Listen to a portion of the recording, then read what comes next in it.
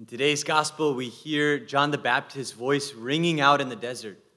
Repent, for the kingdom of heaven is at hand. And his proclamation is very effective because it says that all of Jerusalem, the whole region of Judea, the area of Jordan, they were all going out to be baptized by him as they were acknowledging their sins. They were moved to repentance, to turn away from sin. And the question we want to ask is, what is that all about? What is sin exactly? Why do we have a need for repentance? Why do we have a need to ask for forgiveness for sins, acknowledge our sins? Last week, the word that we were focusing in on was created. We spoke all about creation. The word for this week is a tougher word, captured. Last week, we asked for two things, wonder and awe. Wonder and awe at creation, to be amazed again by the beauty of creation and all the things that we talked about, all the consequences that it has for our life. This week, we want to ask for another two things.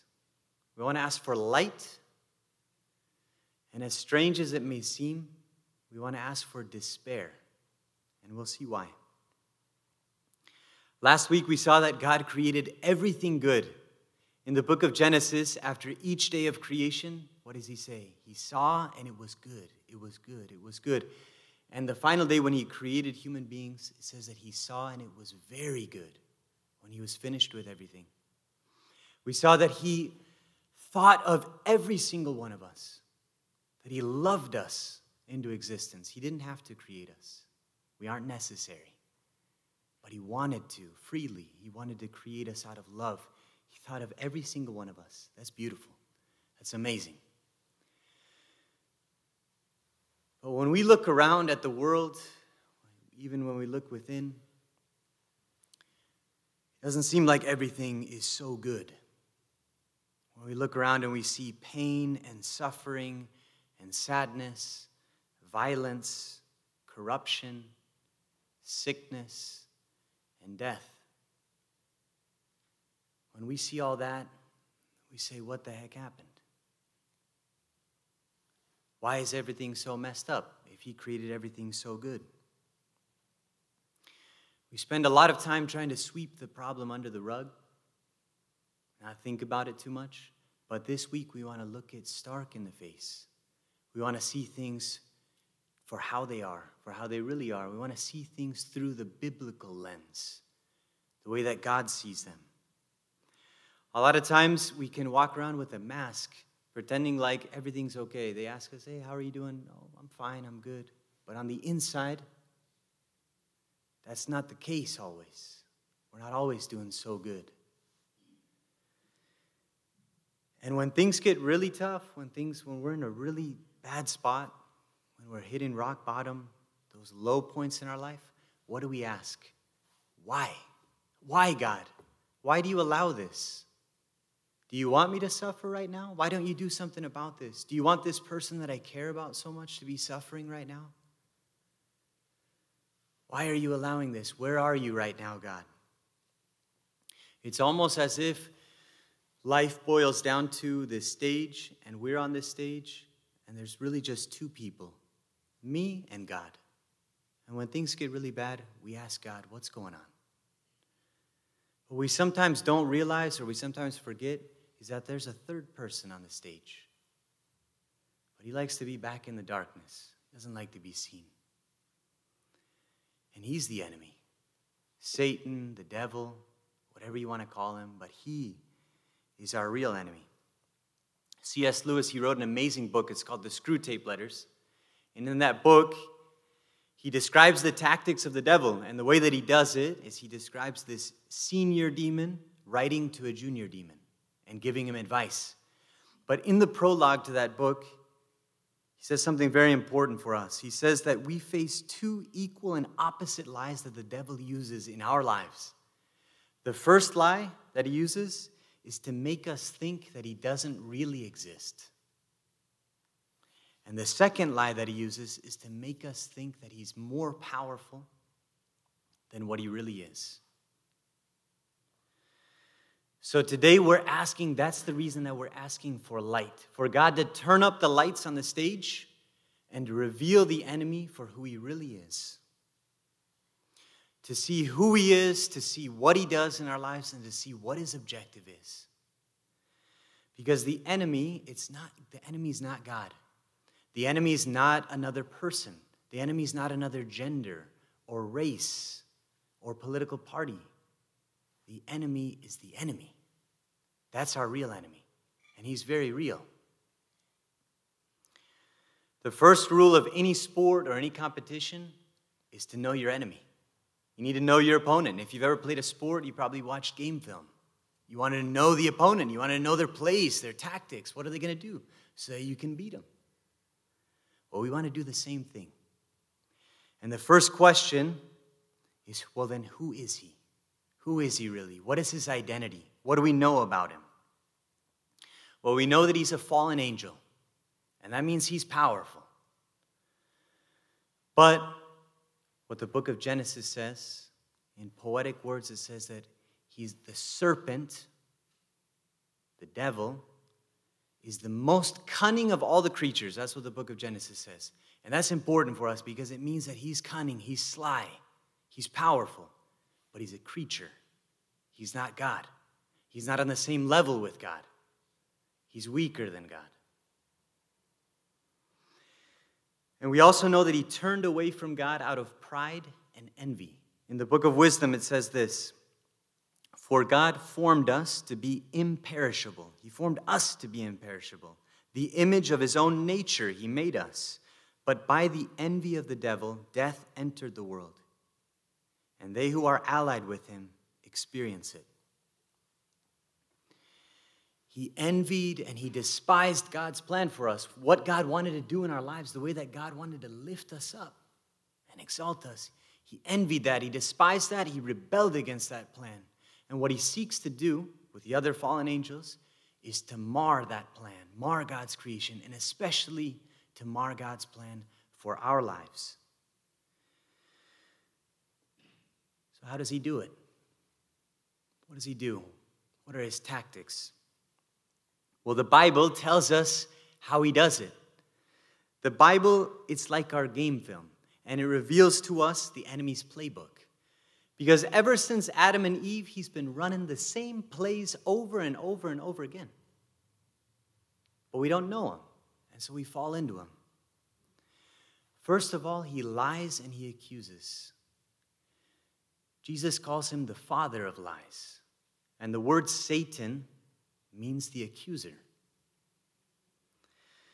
He sows lies and accusations in our hearts all the time.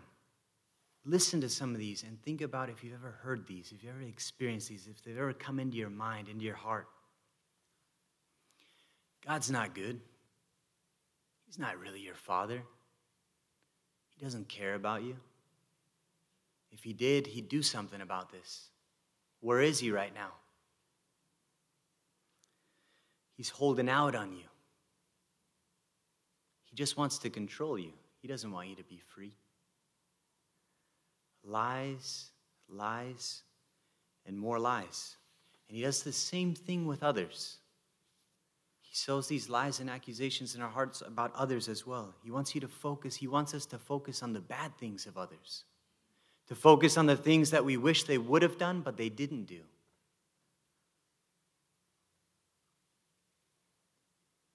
And he sows these lies in our hearts as well.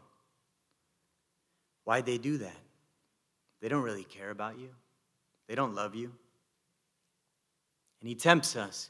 He tempts us and he flatters us. He says, hey, try this. Try this and you'll feel better. Do this. And you do it and it doesn't work. And we fall, and then what does he do? He shames you. He shames us. Look at what you did. You're pathetic.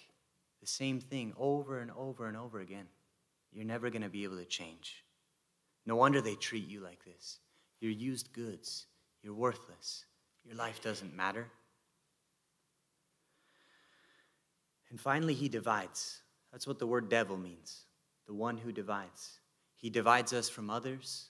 He seeks to divide marriages. He seeks to divide families. He seeks to divide friendships, parents from their children, children from their parents, communities, the church, our country, countries. He's the divider, but he especially wants to divide us from God. That's what he most wants to do. Because he knows that God created us for communion with him. He wants us to experience his love, the love of the Father. And that's what the devil most doesn't want for our lives. So he seeks to divide us from God so that we won't experience that love. I warned you it was going to be a tough day today, this topic of captured. But we have to go one step further tonight, one more step. Because it's only when we realize how bad the bad news is that we realize how amazingly good the good news of the gospel really is. And this is the step that I want to take. Sometimes we think of sin as just these arbitrary rules that God set up, and that when we break one of those rules, that's a sin. It's just breaking some rules, and we don't really understand what's the point of these rules. But sin it's a lot deeper than that. The Bible presents us a much deeper vision about sin. The Bible presents sin as a power. This is what St. Paul writes. He says, sin came into the world through one man, and death came through sin. And so death spread to all because all have sinned. Sin exercised dominion in death. He uses this word dominion, and that's very important because that word dominion, it comes from the Latin word dominus, which means Lord. He's saying that we're under the lordship of sin and death. We're under the power of sin and death. And this is very obvious with death. If there's one thing that nobody in this room is going to escape, it's death. Every single one of us is something that all of us are going to face as a terrible reality. It's a painful reality. But we know that nobody here is going to escape that. But he's saying the same thing about sin as well. That we're under the power of sin in our lives, under the dominion of sin. Jesus, this is what he says. He says that he puts it very bluntly. He says, everyone who commits a sin is a slave to sin. Those are striking words. And at first, we may repel against those and say, I'm not a slave to sin. I'm not a slave to anything. Well, just try to stop sinning then. It's not so easy. But allow me to ask you this question. Have you ever done something that you knew wasn't good, that you didn't really want to do, but you did it anyways? I know I have. I think it happens to us all the time. St. Paul, he puts it this way. He says, for I do not do the good I want, but the evil I do not want is what I do. Now, if I do what I do not want, it is no longer I that do it, but sin that dwells within me. He's speaking about this experience of the dominion of sin. I don't do the good that I want to do, and I do the evil that I don't want to do. And I do it over and over and over again, and I can't escape it. As a priest, I hear about this all the time. I experience it in my own life as well. But I saw it in a really powerful way in this mission trip that we did in New York City. I may have told you a little bit about it on a different occasion, but we went to the South Bronx with a group of guys. We were missioning there, visiting some different people in the Bronx on the streets. It was the toughest part of New York City that I saw in my time there. It's a really rough area, the South Bronx, if you've ever been there. And we were bringing food to people, but especially wanted to pray for people. And I still remember we came up to one guy who was very obviously high. We went up to him anyways to give him some food. And as soon as we approached him, he said, you guys shouldn't be here. You shouldn't. I just did something really bad. Please go away. We said, hey, man, don't worry. Listen, we've got some food. Are you hungry? Can we give you some food? Can we pray for you? He said, no, you shouldn't be here right now. We said, don't worry. Can we just say a prayer for you? And he broke down in that moment. And he said, please pray for me to get out of this. I don't want this, but I can't get out of it. That's the dominion of sin. And it's not just with drugs. It's with all kinds of things that we may fall into over and over again. Being judgmental towards others. Anger or resentment that we can't let go of and that just keeps welling up in our hearts. Envy towards others. We see other people and we feel this feeling of envy. We fall into that. Or the need for approval and confirmation. Constantly needing those words of approval and confirmation from others, but it's never quite enough. Or pleasures that we seek over and over again to seek to fill some void that we feel in our hearts, but it never quite does the job. Or vanity, being overly worried about our image, what others think or say about us, what I look like. Or greed and attachment to goods. And the devil, he just keeps lying and accusing and dividing and shaming. Look, and when we fall, he says that, look at what you did. You did it again. You're never going to change. Where's God right now? He just keeps throwing that on us. No one really cares. The closest metaphor, and that's why we're using this word captured. The closest metaphor is like being captured, taken, kidnapped. Have you ever read a testimony about that? Have you ever seen the movie Taken, for example, that shows that reality? Or read about what that's like of somebody who actually could escape that? It's a terrible reality. Under these people who are taken, kidnapped, and they're under the control of somebody else, and they fall into total despair because there's no way that they can escape. Do you feel the despair yet? That's why we're asking for that as well.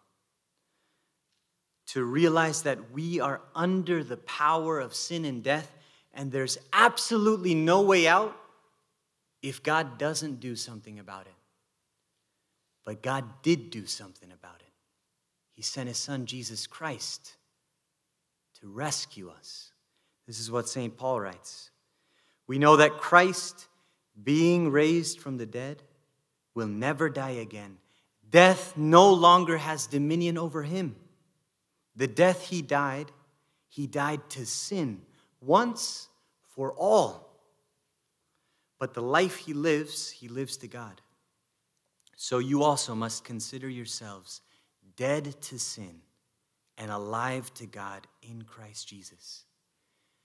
That's our hope to overcome the despair. That Jesus Christ was the one who conquered sin and death. That sin and death did not have dominion over him. And if we're united to him, they don't have dominion over us. He came to rescue us. And that's going to be the topic of next week. But we can't jump ahead to that yet. We have to stop for a moment. And we have this week to do that, to stop and let this soak in. And ask for those two things. Ask for God to give you light. To be able to see how Satan is working in our lives. The way that he's lying and accusing and dividing and shaming. See him for who he is. See his tactics in your life. How he's attacking you. Experience a little bit of that despair that we can't escape on our own. So that it drives us to cry for a Savior. To realize our need for Jesus as our Savior. And I just want to leave you with these questions to think about. They're going to be in the bulletin as well. But think about these questions this week. Where do I see Satan working in my life? Lying, accusing, dividing, and shaming. What things do I keep falling into that I feel trapped in? And where do I need a Savior to rescue me and get me out? Because only if we realize how bad this bad news really is, will we experience how amazingly powerful the good news of the gospel really is.